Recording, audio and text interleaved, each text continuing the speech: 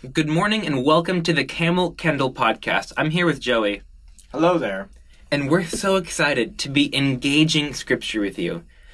Today we're going to be talking about God is good. And God is good all the time. And all the time God is good. In church, you'll hear that phrase a lot. And God's goodness can be seen all throughout His creation, but sometimes it's hard to see because we are often blinded by the things that are not good in this world. We're often blinded by things that are distracting us, by these bad things that happen. But it's important to keep in mind that God is good, and that even when life doesn't go our way, God is good. God is the definition of good. God has always been good. God is good. God will continue to be good. Psalm 100 says, "Shout for joy to the Lord, all the earth. Worship the Lord with gladness. Come before Him with joyful songs. Know that the Lord is good. It is He who made us, and we are His. We are His people, the sheep of His pasture.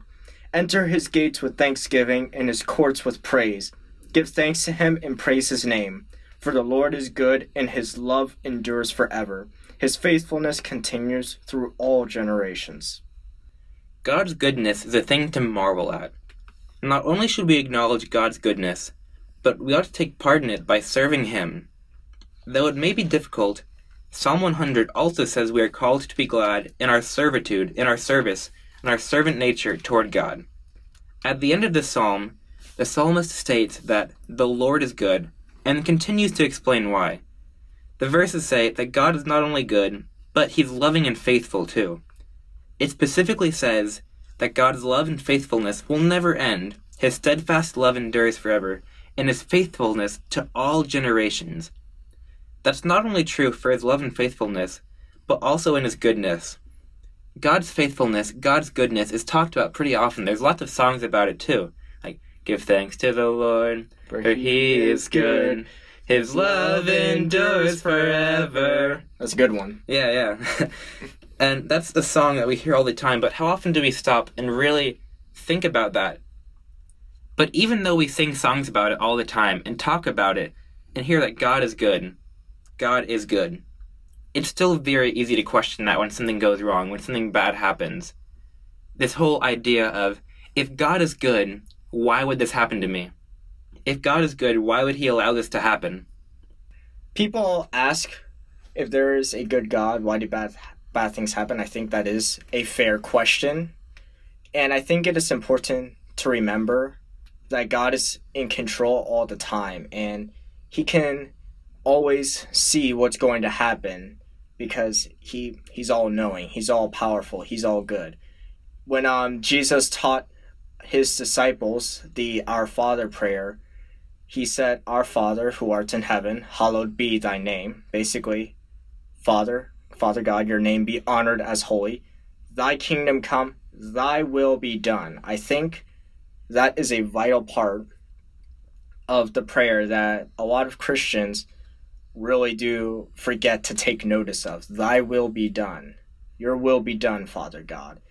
We have to remember that though we seem to be stranded in the muck of life, wherever we are, whenever it is, we have to remember that God is always in control. Mm-hmm. And that He knows what is best for us, better than we do. Yeah. And that God is good, and even if we don't understand it, His thoughts and His ways are infinitely higher than our thoughts and ways. Isaiah 55 talks about that a little bit, but that God's thoughts and God's ways are infinitely higher than ours, and we can't understand that. Another thing about that of why would good things happen, not why would good things happen, but why would bad things happen if we have a good God? Or why is there evil in the world, is another way to phrase that. Is if we want God to stop evil, do we want Him to stop it all, or just a little bit of it? I mean, where do you draw the line? Do you draw it at murder? Do you draw it at stealing? Do you draw it at lying?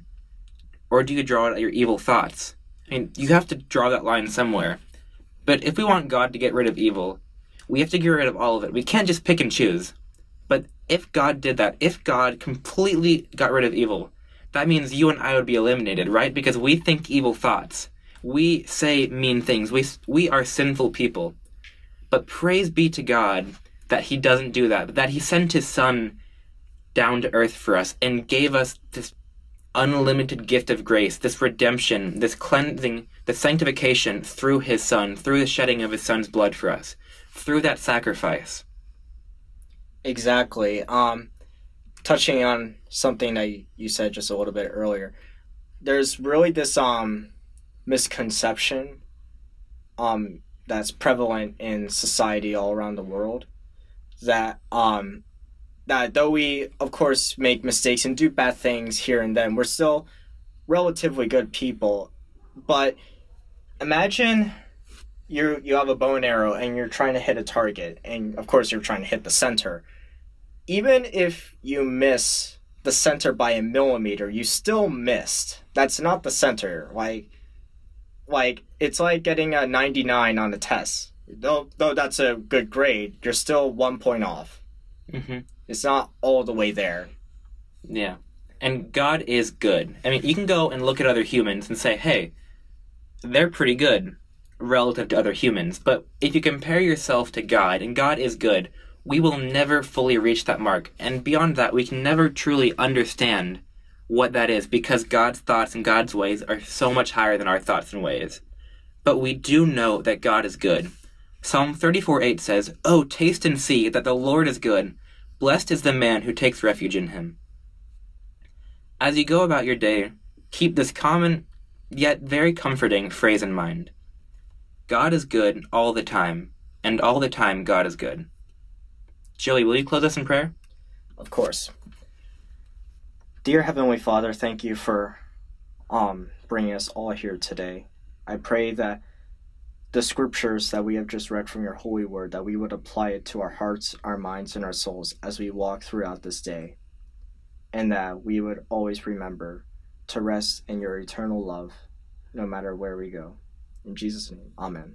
Amen. Thank you for joining us this morning. Thank you for engaging scripture with us. We'll see you back here on the Camel Kindle podcast. Bye. Bye.